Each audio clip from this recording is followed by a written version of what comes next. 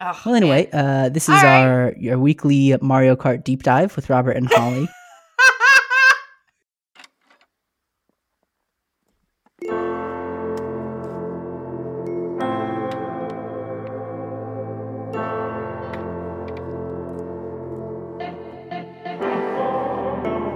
You're listening to the CXMH podcast.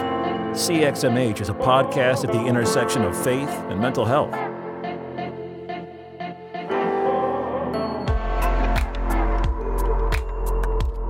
Hey, welcome back to the show. My name is Robert Bohr, and I'm one of your hosts. And I'm joined, as always, by my co-host, Dr. Holly Oxhandler. Hey, Holly.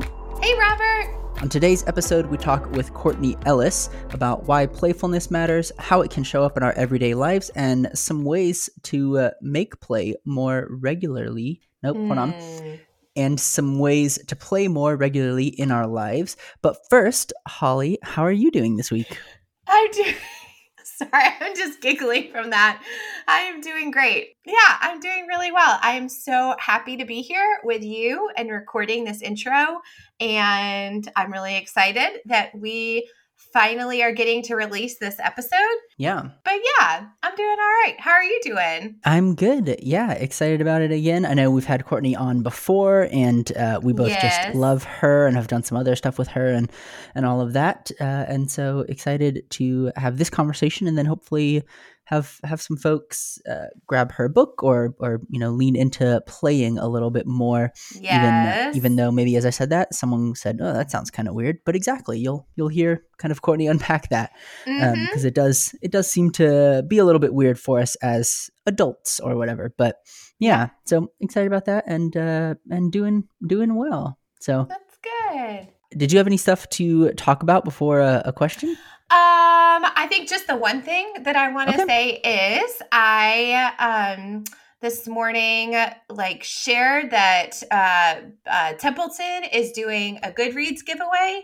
They're giving away 30 copies of The Soul of the Helper. So I'm just really super excited about that opening up today. And I mean, I know by the time this comes out, it'll have already been about a week, but that's okay. But folks can still sign up, and the giveaway goes through the end of February. So nice. Yeah. That's my one little update that's happening over here. I've won a book through a Goodreads giveaway years and years, probably 7 years ago. It was forever ago. It was so long ago. What book was it? Do you mind if I ask? It was... wait, I'm turning around to find it. It was a book called The Honest Truth About Dishonesty by Dan O'Reilly.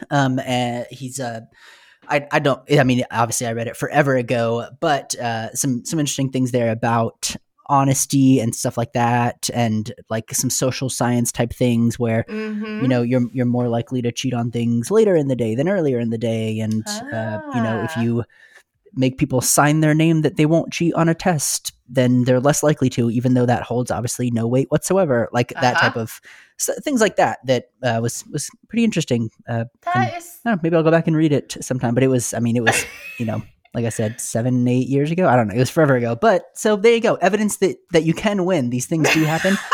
So go on over to Goodreads and win a copy of Holly's book. I love it. No, that's really neat. And in the meantime, while you're waiting for your free copy, you can go pre-order it as well. So that's right. That out there as well. Yeah. Yeah. And at the other big piece is that it's also 40% off over at Templeton Press's website with free shipping. So I've been trying to share that little tidbit for folks. I know everybody's got their preferences of where they pick up their books, and that's amazing. Yeah. But it's been great that Templeton has been so supportive in trying to make this book as accessible as possible to fellow helpers right now. So go get it, 40% off. Anyways, all right. Yeah, that's awesome. So what I want to hear, do you have a question for this week? Yes, I was going to ask, what is a game you've played recently that was a lot of fun? Sometimes we'll play this card game or whatever, it's not that fun or whatever, but a game recently that you've played with your family or whatever that you really had a lot of fun with. Oh my gosh, I love this question. Okay, I have two, per usual. So the first one I'm going to mention is Mousetrap, because we got it for Oliver for his birthday recently, and we played that so many times. The one barrier to that game, though, is the setup. It takes so long to set that game up. So yeah. So there are times where the kids want to play it and we're like, oh, we got to leave in like 20 minutes, and it's going to take like 20 minutes just to set it up. So probably not today, but we've been playing that a lot, and we've been playing Uno a lot in our house lately. So classic. I know that's a big favorite of ours. So yeah, but yeah. What about y'all? So actually, we play lots of, board games, card games, stuff like that. We always have. But so we actually, we got a Switch recently, a Nintendo Switch, as part of a Christmas present. And watching Gray play Mario Kart has been just so much fun. We have like a, back when I did ministry, there was like, we did, for some reason, Mario Kart was like the big thing or whatever. So I'm like really good at Mario Kart. And so we got that. But you can turn on like smart steering or whatever, so it won't let you fall off and it'll kind of help you. And so we have that turned on for Gray's. But watching him, he's actually pretty good at it, and he like knows the different items. He's like, I got the shell or whatever, right? And watching him just get so excited when he gets different things, or every time he finishes. This is true. Whenever he finishes and it like comes up finish, most of the time he's last, right? I mean, whatever, or sometimes he's somewhere in the middle. But every single time, no matter what, it pops up and he goes finish, and he goes, "Yes, I win!" every time, no matter what. And I like Brooke and I both just kind of look at each other like, yeah, that's fine. We're not, I'm not gonna. But he gets so excited, and it's very fun to watch him playing that. So it's he's great at it. It's weird. Oh my gosh, that's awesome. Yeah, I know. No, that's so fun. That's a favorite in our home too. Mario Kart and Mario Party. And Mario Kart is not necessarily like Oliver and Callie. That's not. I mean, they love it, but they're kind of in the same boat as Gray. Like, and what place they coming in last year. Yes. But I would say with Mario Party, they've beat Corey and I actually a handful of times, and it's like they don't even know what buttons they're pressing, but somehow they win. I don't understand it, but it works. So yeah. But the playfulness though, woven within the discussion and within what we're describing, like it just is totally relevant for today, especially these days. Like we could all use more playfulness, I think. So yeah. I think maybe that's why Wordle has really gone big, Oh my gosh. Everybody's playing together. Not today's though. Today made me mad. So amazing. Anyways, I digress. All right. Yeah. Well, I bet on Monday it's going to be a really easy one, and everyone listening is going to go, "Why couldn't you get that, Holly?" Yeah, they don't know what day you recorded. No, that's right. Yeah. That's right. That's awesome. Well, we will. It's a little sillier intro, but it works for the context of the interview. We will transition on in and let everybody hear our conversation with Courtney Ellis. All right, enjoy, y'all. Hey, today we have our dear friend, Courtney Ellis, returning back to CXMH. She is an author, a speaker, and a mom of 3, and her books include Uncluttered, Free Your Space, Free Your Schedule, Free Your Soul, which we talked about back on CXMH episode 63, as well as Almost Holy Mama, Life-Giving Practices for Weary Parents.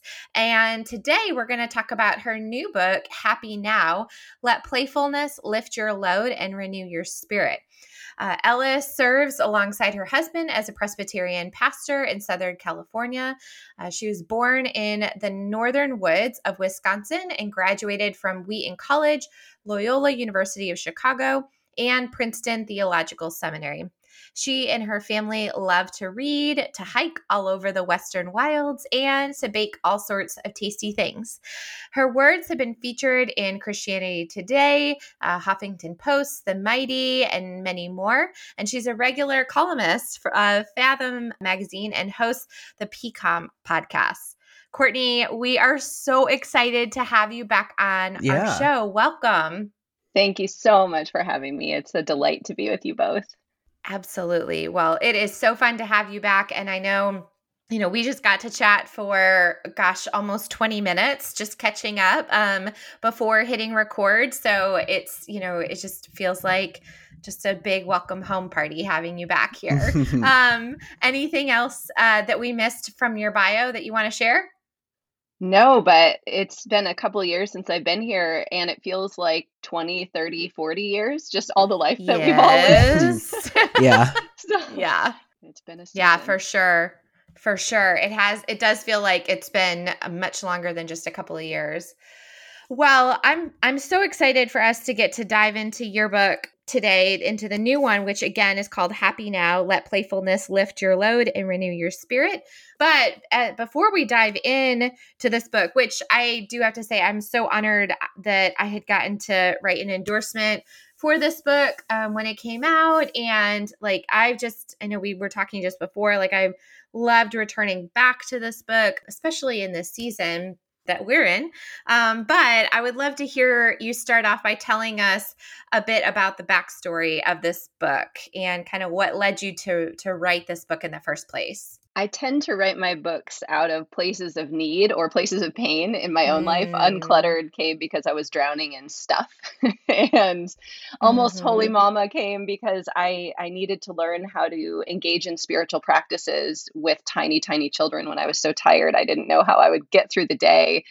And Happy Now came about because my husband and my kids and I were in a season of life where everything was going pretty well, but I wasn't happy. And I threw myself into this study of scripture that talked a lot about the joy of the Lord and rejoicing in the Lord. And I was like, okay, do I just try harder? Because that's not what I understand the gospel to be. The gospel is not try harder and be better. There must be some way to find my way into this joy that scripture speaks of without just trying to white knuckle it, because that seems really counterproductive. And what I discovered as I read and studied and talked to experts is that one of the best tools we have to find our way back into happiness is the tool of play. And play can seem really binary. Either we're playing or we're not. And we tend to think of play as something we do. We play a board game, we play a sport, we play an instrument. But playfulness is this bigger category where we can be more innovative and creative and hold our lives with open hands and the spirit of improvisation. And what happens when we enter into playfulness, when we are more open to God's gift of play, is this spark of happiness arrives and playfulness does all the work. And so my family and I, we began to realize that through this daily grind of getting through graduate school and raising tiny children, our happiness had drained away because we had become overly serious. There was so much work to do. And when there's work to do, play feels like a luxury. And so this book was the journey of returning back to the invitations of playfulness that God offers to us. I love that. Yeah. I love that. And even that honesty around the writing what it is that you need in that season. Like, I appreciate that transparency. And I know, I mean, you are really transparent in the book too about, the ringing in your ears and the fear of a tumor that you were afraid of, and just just that heaviness and where the role of play and playfulness kind of weave into all of that. I just really appreciated your transparency even early on in the book. Yeah, I used to say I don't write how-to books or self-help books. I write me too books. I'm on this journey with you. I don't say that anymore. That hits the ear differently after some of the things we've been through. Yeah. I need a better phrase, but it's a journey that we're on together. And I think especially those of us in helping professions, both of you work in helping professions, I work in a helping profession.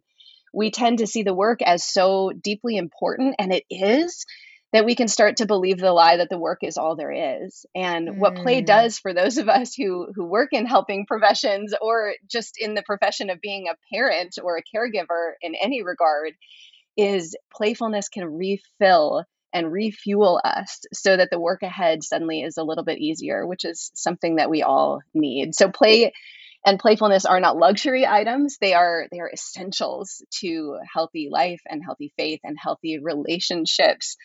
I quote in the book from Edwin Friedman, who writes a lot about family systems theory.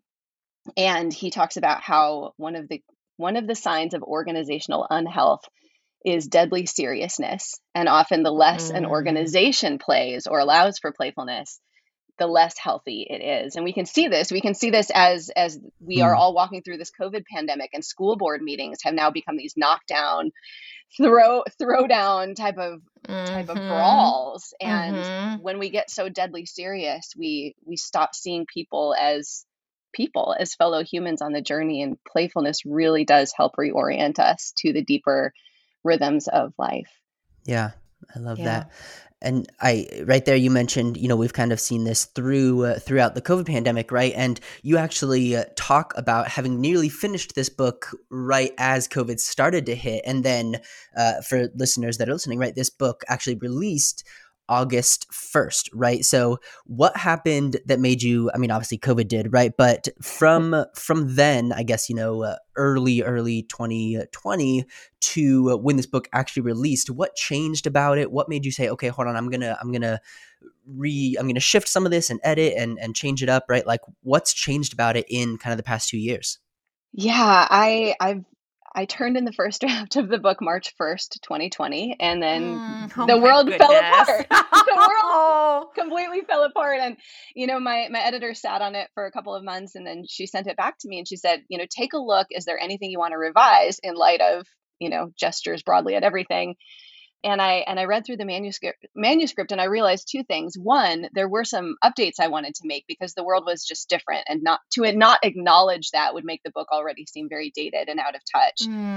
But the second thing was that the lessons of playfulness, the book is structured around these 10 different invitations of playfulness, things like play small and improvise, take off your shoes. These lessons held true even in this new reality that we were living through. And what I discovered as I read through it, as I was suddenly homeschooling my children and pastoring my church in a largely digital way and preaching to an iPhone and trying to do counseling appointments from 10 feet apart in the church parking lot, right? Like just all of these things. As I started to do these things, I realized, these lessons of playfulness, these are going to get me through.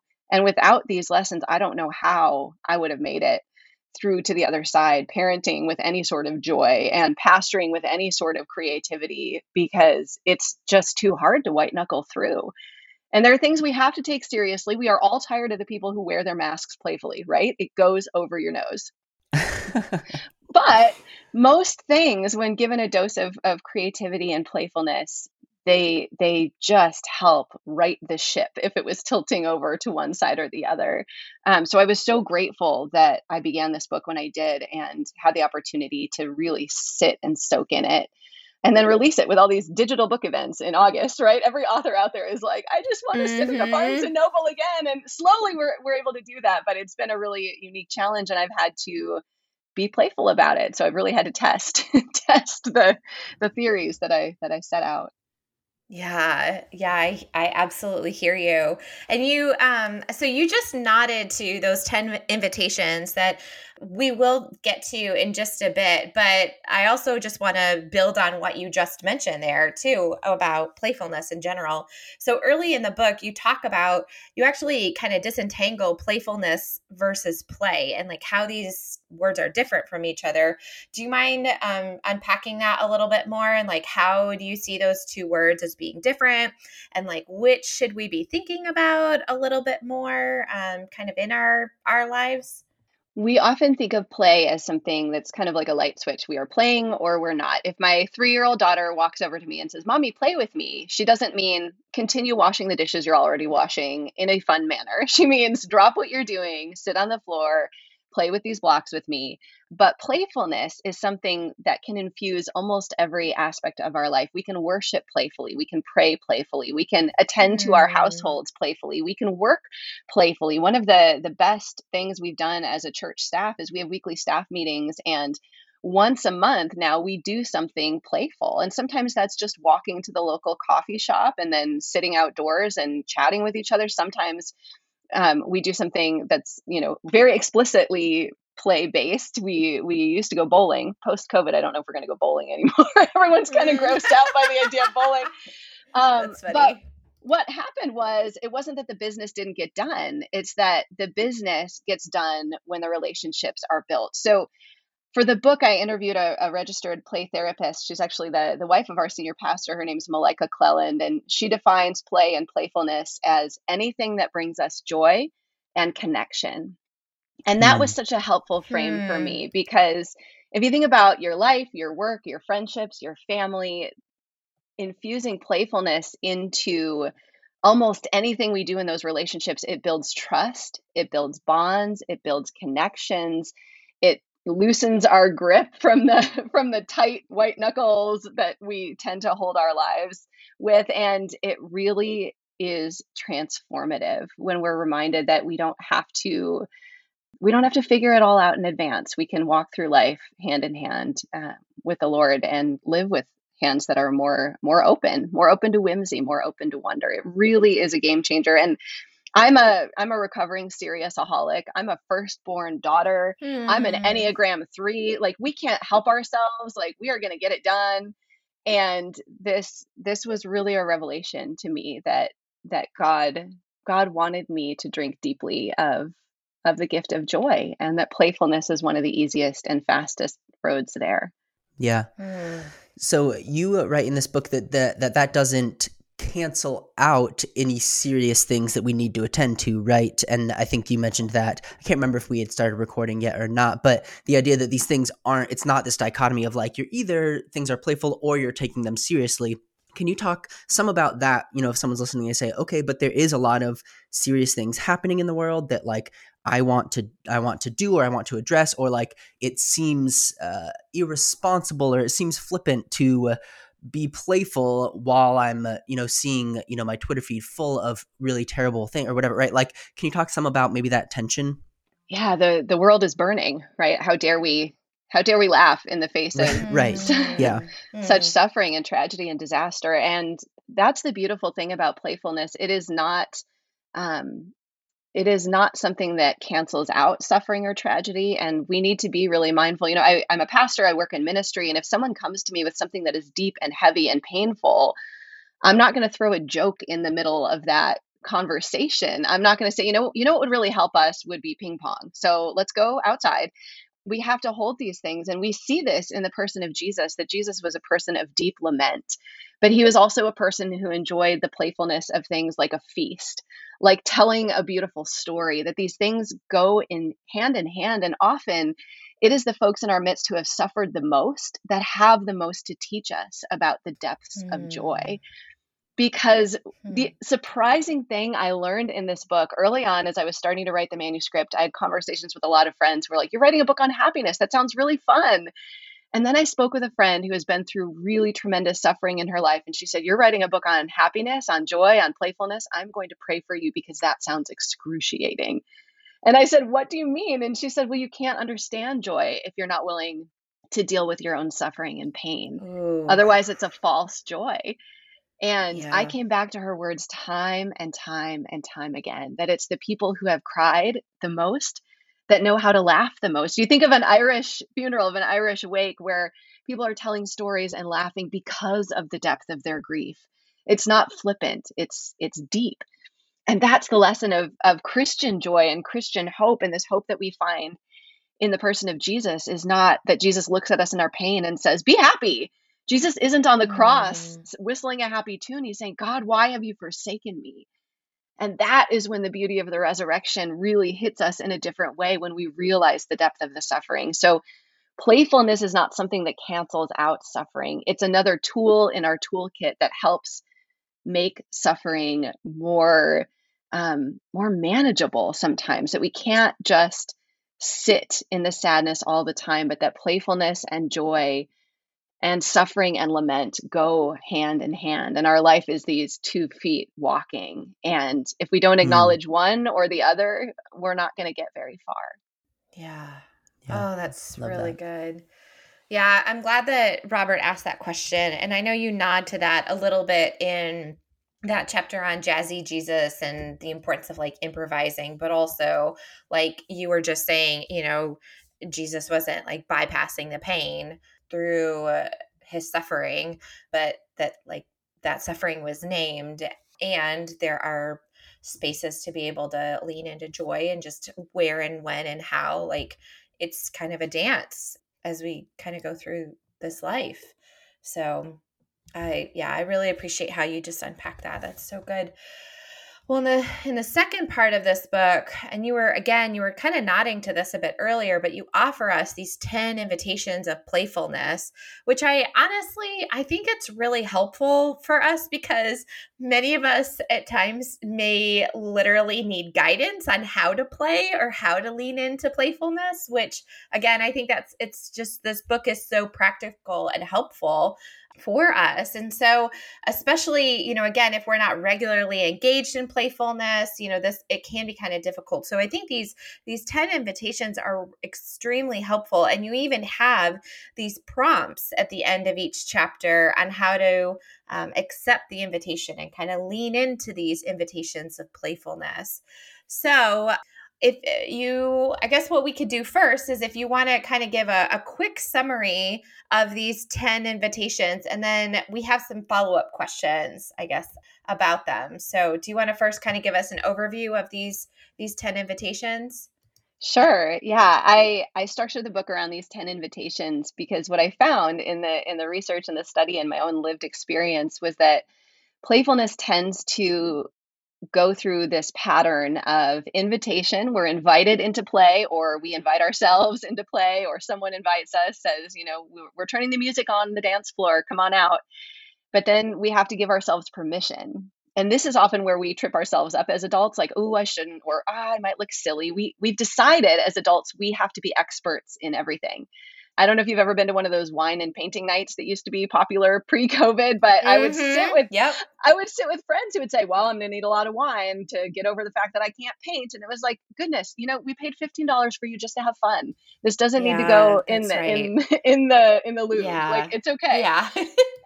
So there's invitation and then permission. We give ourselves this permission. God grants us this permission. And then there's the joy of release. There's the spark of playfulness where the playfulness does all the work. So the book is structured around these 10 invitations of playfulness. And I tell folks in the introduction, read them in whatever order you want, skip around, decide, this is a playful book. And you may look at those chapter headings and think, nope. Yep, this one sounds workable for me. This one sounds approachable. So I'm not going to go through each one in detail, but they kind of ebb and flow in different areas of life. So there are different strands of playfulness that might feel the least amount of threatening to you where your life is, but they start off with an invitation first to rest. And this is where I had to start in my own life, an invitation to really take God at his word when it comes to the practice of Sabbath, of taking a day every week. Eugene Peterson describes the Sabbath as a day for praying and playing. And so I was so tired. I was so fried. I couldn't play. And if you go to someone who's near burnout and say, you really should have more fun, that's not grace. That's burden. That's unkind. So God often comes to us first with rest. And if anyone out there listening is just burnt out by your job, burnt out by your ministry, exhausted from raising kids, caring for aging parents, living through a global catastrophe, I don't know, that the first playful invitation from God is just to rest well. To lay down, to take a holy nap if that's what we need. But the invitations to play flow out of this first invitation. So it's things like play small, things like improvise, seek adventure. And these invitations culminate in the final one, which is take off your shoes, which is an invitation to playfulness in worship. That Almighty God does not come to us and say, this must all be taken very, very seriously. But God comes to us with a book that is filled with poetry, that is filled with imagery, that is filled with apocalyptic predictions. God comes to us in the eyes of our neighbor who is very different than we are. God comes to us as children come to us. And this reminder that worship is a holy and sacred endeavor, which does not mean it cannot also be playful. And it goes through some of the instances in scripture where God shows up in an unexpected, spontaneous, playful way. And as a pastor, as our church is walking its way, hopefully, dear Jesus, to the other side of this pandemic, we've had to invest in live stream technology and digital editing services and all of these different things. But the best investment we made as a church was we purchased 3 ping pong tables for the church patio. And as we started gathering back in person, with all of our safety protocols in place, we invited people to stay after service outdoors, very safe, you're outdoors, and play ping pong if they wanted to. And what we saw was it formed this joyful community, which was the thing people had been missing the most. There are men and women who come to our church and bring a change of clothes because they know they're going to get so sweaty playing ping pong, and they trash talk. And then they come back to worship the next week with this expectation, not just of encountering God, but of encountering God through one another, through the laughter and the play that happens after worship. People were coming to worship and they were leaving in the next 5 minutes because there was nothing to do. And now people stay and relationships are being formed and God is being glorified because of play, because of ping pong. I love that. I actually am very tempted right now to text my pastor and be like, we need some ping pong tables at our church. Like, yes, you're in Texas. You can do this. This doesn't work in Minnesota. I love that. That's such a good idea, Courtney. I love that so much. Yeah, it reminds me of, so I have a background in campus ministry, right? Like working with college students and stuff like that. And the thing that like always was, there was always kind of a space that was open for most of the time, which I know is a little bit different on a college campus, right? But there was always games there, whether it was, like when my intern year when I worked in college ministry, I spent so much time playing Mario Kart because the sophomore dudes always wanted to play Mario Kart, right? But like it led to so much growth in conversation and then like just all that connectedness and stuff. And so just all the college students having a place where they could go and just play games and such and like have that fun amidst the stress of finals or whatever, right? And I think it's so cool to think about what if our churches, like you're talking about, what if they offered that same type of thing, right? Like, hey, even though you have taxes due and projects and whatever and parenting stress, like you could come and play ping pong like that. I love that idea. And obviously that takes some figuring out to actually do, but I love that idea and I can see exactly how that makes sense. I would love that. I would go. Right? You're welcome anytime. My husband will take you on. He's very competitive. I'm terrible at ping pong. This is not my preferred play style.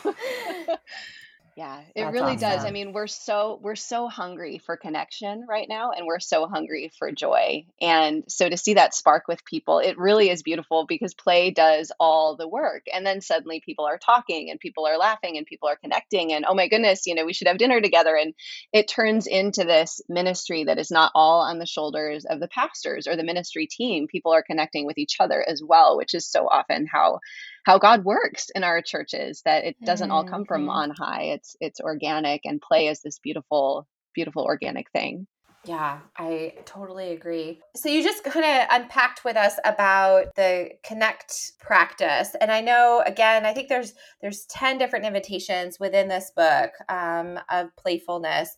Do you mind kind of, just, I want to be mindful of your time and just maybe kind of like summarizing the remainder of the invitations. And then I have some questions overarching that I'd love to ask as well. Yeah, absolutely. So the rest of the play invitations kind of run the gamut from playing small to failing regularly, which as someone who is a person who struggles with letting go of achievement, that was a big one for me. To seeking adventure, to improvising. One of the things I did as I worked through my study of this book was I invited anyone I knew who liked to do something fun to invite me to join them. I said, I'd love to come along for whatever it is that you love to do. And in fact, this question shaped how we've set up our church membership class. We used to ask people the standard list of questions, what brought you to the faith? What brought you to our church? And what do you do? Which is a terrible question. What do you do is a terrible question. And instead we started to say, and what do you love to do? And now people were talking about going birding, and people were talking about fly fishing, and people were talking about Mario Kart, and people were talking about, and suddenly the guy sitting in the front row and the guy sitting in the back row were like, wait, you fly fish? Wait, hang on. We have to talk about this later. And it was forming connections in a way that one person working in finance and another person working in finance, they're never like, ooh, that's exciting. Let's get together and talk about finance, right? They're sick of talking about finance, but they want to talk about fly fishing, or they want to, oh, there's a knitting group here on campus. That's amazing. Let's talk about that. And so I asked people if I could join them in what they love to do. And I ended up at an archery range, and I ended up in an extreme cycling class. And I ended up doing things that I might never do again. But the joy and connection in watching someone do what they love And in being a beginner again and knowing that I'm not going to get a bullseye at this archery range, and that's okay. It's okay to fail at archery, assuming I don't actually hurt anybody. Mm-hmm. It was such a delight. And that's one of the things we lose in adulthood as we start deciding that we have to be experts or we can't do the thing at all. And playfulness reorients us. It helps us to be childlike again. And there is such delight in trying something new. There is such delight in realizing that failure isn't fatal. When we first were married, my husband would really, really stress out on his nights to cook dinner because he was a takeout child. He ate a lot of In-N-Out Burger and a lot of Tommy's, and he didn't really grow up around a kitchen, and so he would be so stressed. And if it didn't turn out, he would just want to fall to pieces. And I was like, sweetie, we can always have cereal. We can always have cereal. I love cereal. Cereal is great. And when he learned that it wasn't fatal to season the chicken wrong, suddenly it just opened him up to this whole exciting culinary world of, oh, spices. You can experiment with spices. You can try new things with spices. We can always have cereal. So as we step through these invitations of playfulness, each one of them unlocks a different part of us, a different part of our soul, a different part of our psyche, a different part of our emotional life. And it brings us deeper into this country of joy.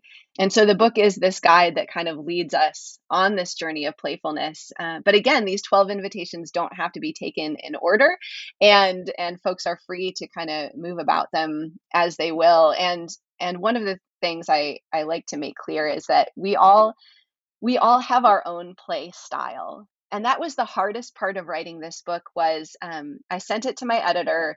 And she sent it back and she said, this is a really good book, but you never get down to the point where you figure out how you like to play. You never actually play in this book. You play how other people play, and you play with other people, but there's no moment where you're like, I have found my thing that I love to do. And she was like, so you have work to do and we're not going to publish it until you figure that out. I was like, okay, all right.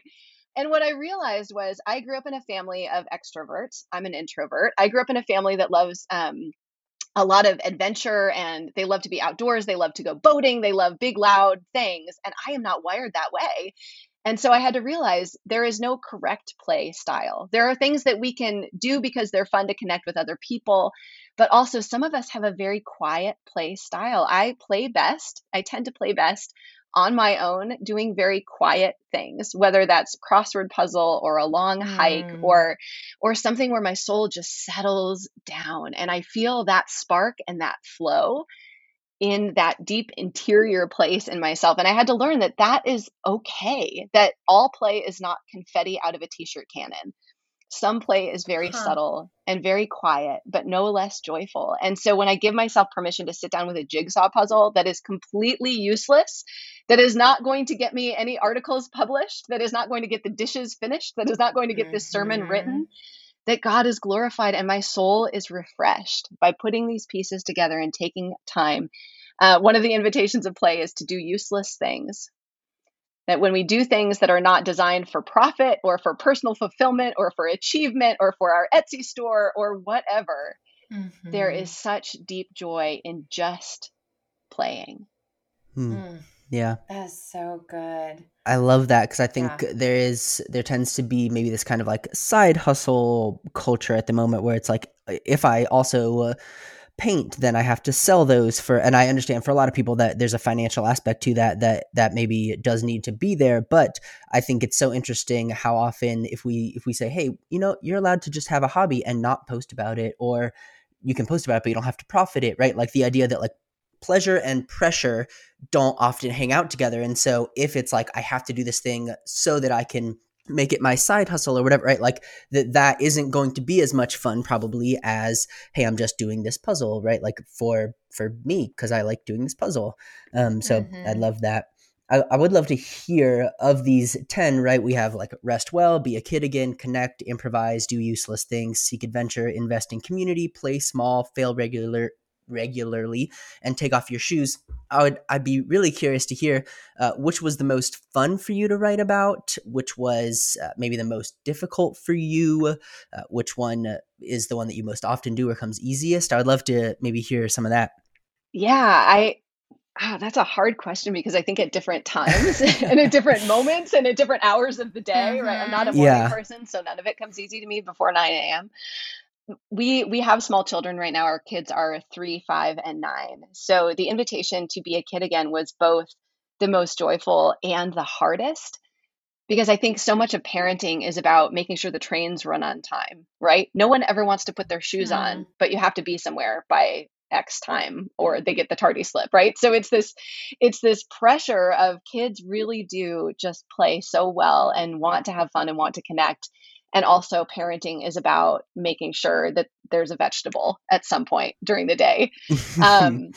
So this invitation to really learn from them and take delight in them and find ways to partner with them as a parent. And I think much of my parenting before then had kind of been oppositional, and not in a cruel way, but just in a like, I have a goal and your goal is different than my goal and I'm going to win because you have to get in the car. Sorry if you don't want to. But playfulness is this invitation that the serious way is often not the best way, and it's often not even the fastest way. So I share the story early in the book of our middle son who was just built like a fire hydrant. Like the kid was very solid, right? Like he was an ox, and it was really hard to get him to do things he didn't want to do. And I was trying to get him in the car, and we're late for church, and I can feel the sweat trickling down my back and into the waistband of my skirt, and he will not get in his car seat. And so I'm doing what I do, which is saying, you have to get in your seat. It is time to go. You have to do it. And Daryl, my husband, came up behind me and said, do you want to tag out? Which is our marital slang for like, I can see, your temperature is rising and you need a break. And so I said, yes, please, I'll tag out. And I walked around and I got in my seat in the car, and Daryl leans in and looks our toddler straight in the eye. And he says, buddy, I bet you can't get your arms in your car seat straps before I count to 10. And just like that, the arms are in the straps and he's buckled and we're sailing off to church with the air conditioning on. And Daryl looked at me and he said, you just got to play with him. And I said, we were running too late for play. And he goes, but my way was faster. Right. And that really cracked the code for me, that often the playful way is not just the best way and the lightest way and the gentlest way, but it's also often the best and fastest way to reach the goal that we had in the first place, which is so interesting that play isn't a means to an end. And yet it often is the best means to the end in the end. Yeah. I love that. I think like 90% of the way we get our 3-year-old to do anything is by challenging him to a race. So, yes. Have you, have either of y'all, do either of y'all's kids watch Bluey? Bluey is the best. Oh, yes. Bluey makes me cry. Yeah, so it's so great, and I've heard the joke that Bluey is a parenting show that we let our kids watch, right? Because like their parents are so good at making everything like into a game and just rolling with it. They just model, yeah. And my brother, I'll text him later to make sure that he's fine with me sharing this, but he has like openly admitted that like that's not his natural tendency. And so he, when he's trying to get his son to do things, he literally goes like, okay, what would Bluey's dad do? And like tries to do that because that will shift him into like a, yes, I will play along with this mindset to play, because maybe he needs a reminder in that aspect. Yes. And one of the most tragic things in parenting is kids will come to us with these playfulness attempts, right? Do you want to play? When I throw you the ball, will you throw it back? When I suggest the game, will you say yes? But as they grow older, they will make these attempts less and less. And if we shut these down regularly, and if we shut them down with enough strength, that the kids eventually stop making these play attempts with us. And so the part of the role and the goal as a parent is to see and recognize these play attempts for what they are, and to find a way to say even a partial yes, right? If I'm stirring something on the stove that's going to burn and my daughter wants me to play blocks, the gut reaction for me is to say, no, I can't, I'm cooking dinner. But is there a way that I can say a partial yes? Like, oh, mommy's stirring this, but can you bring the blocks over to the counter? Let's make our castle over here. Let's make the princess watch the boiling chicken, right? Like, are there ways that we can do that? And what I found for myself as a parent is when I'm so exhausted and fried, that creative edge is gone for me. So it goes back again to Yeah. the practices of rest. And when I'm rested and when I'm well fed, right? How many days am I making a nutritious lunch for the kids and then I'm eating a granola bar because I ran out of time? When I'm fed and watered and rested, that creativity is so much easier to come by and it flows out through the whole family. It's true in marriage as well. John Gottman has this wonderful book about longevity in marriage and how the thing that predicts longevity the most is when one partner makes a repair attempt. Does the other partner meet them there, right? So you just had an argument and you lean in for a hug. Does the other person stiffen or do they hug back? And play attempts are very similar. Play attempts in marriage, play attempts in friendship, play attempts with our children. Do we meet the person there? And sometimes we can't say the full-throated yes. I cannot drive my car on the I-5 freeway playfully. We'll die. But can I put on some playful music? Probably so, right? Like there's probably a way I can say at least a partial yes. And that has been really the biggest thing that writing and living the book has taught me. Yeah. It's so good. Yeah. Obviously, right there, we talked lots about parenting, but I love that you brought it around to, relationships and marriages and friendships and all that as well, because that's so applicable in all types of relationships, right? Yeah, it's true. It's true in staff relationships as well. Our senior pastor invited Daryl and I are both pastors on staff as well. Our senior pastor said, "Hey, I have tickets to a Ducks hockey game. Do you want to go?" And it was going to be really late on a Friday night after a really busy week. He's like, "My wife and I are going. We have 2 extra tickets." And we both wanted to say no. And we realized like we haven't played together in a long time. And if we say yes to this, it's going to bear really good fruit. And we stayed up too late and there was a lot of coffee the next day. But you know what? It was the right yes to say. It boosted our relationship as a staff, as pastors who have really been through the war together. It was so good to just go and laugh and scream and yell about hockey. Yeah. So one thing that we love to ask guests when they come on, especially if they've written a book or something like that, right? I would love to hear, what's your hope for this book? It's been out for a couple months now, but obviously it keeps launching and more people are getting their hands on it. What's your hope for this book? My hope for this book is that it would help people get back in touch with their joy. Kids have this joy naturally. They play naturally, and we often lose it the older we get. And after everything we've lived through, we are all so ragged around the edges. And God has this wonderful, beautiful gift that comes to us through playfulness. Actually, the speaking event type that I'm doing most often as I launch this book are seminars for clergy on the edge of burnout. How can you infuse play into your ministry, and how can you recover this playfulness personally as an element of self-care?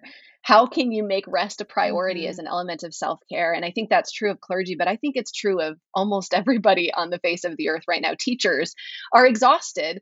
Medical providers are exhausted.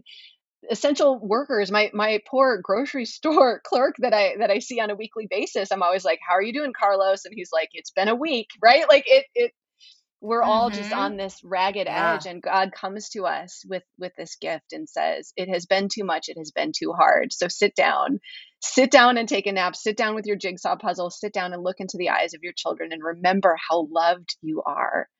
And let me take this little bit of the burden away." That's so, so good. Well, listener, if you want to connect with Courtney, you can do so at CourtneyBellis.com.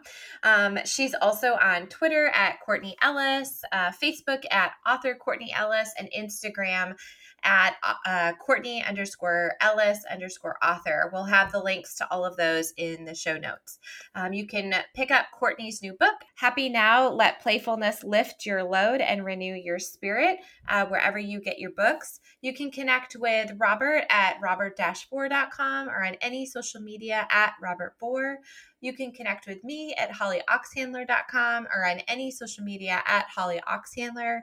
Courtney, thank you again so much for joining us today and talking about this incredible book with us. Do you have any closing thoughts for our listeners?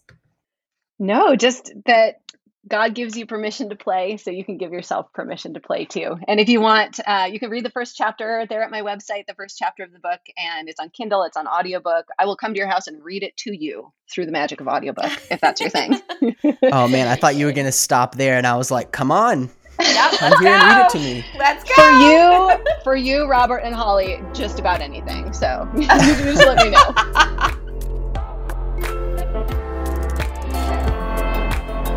Thanks for listening to the CXMH podcast. Want to score some major brownie points? Leave us 5 stars and an honest review on iTunes. Follow us on social media at CXMH Podcast and email us with questions, comments, and interview requests at cxmhpodcast@gmail.com.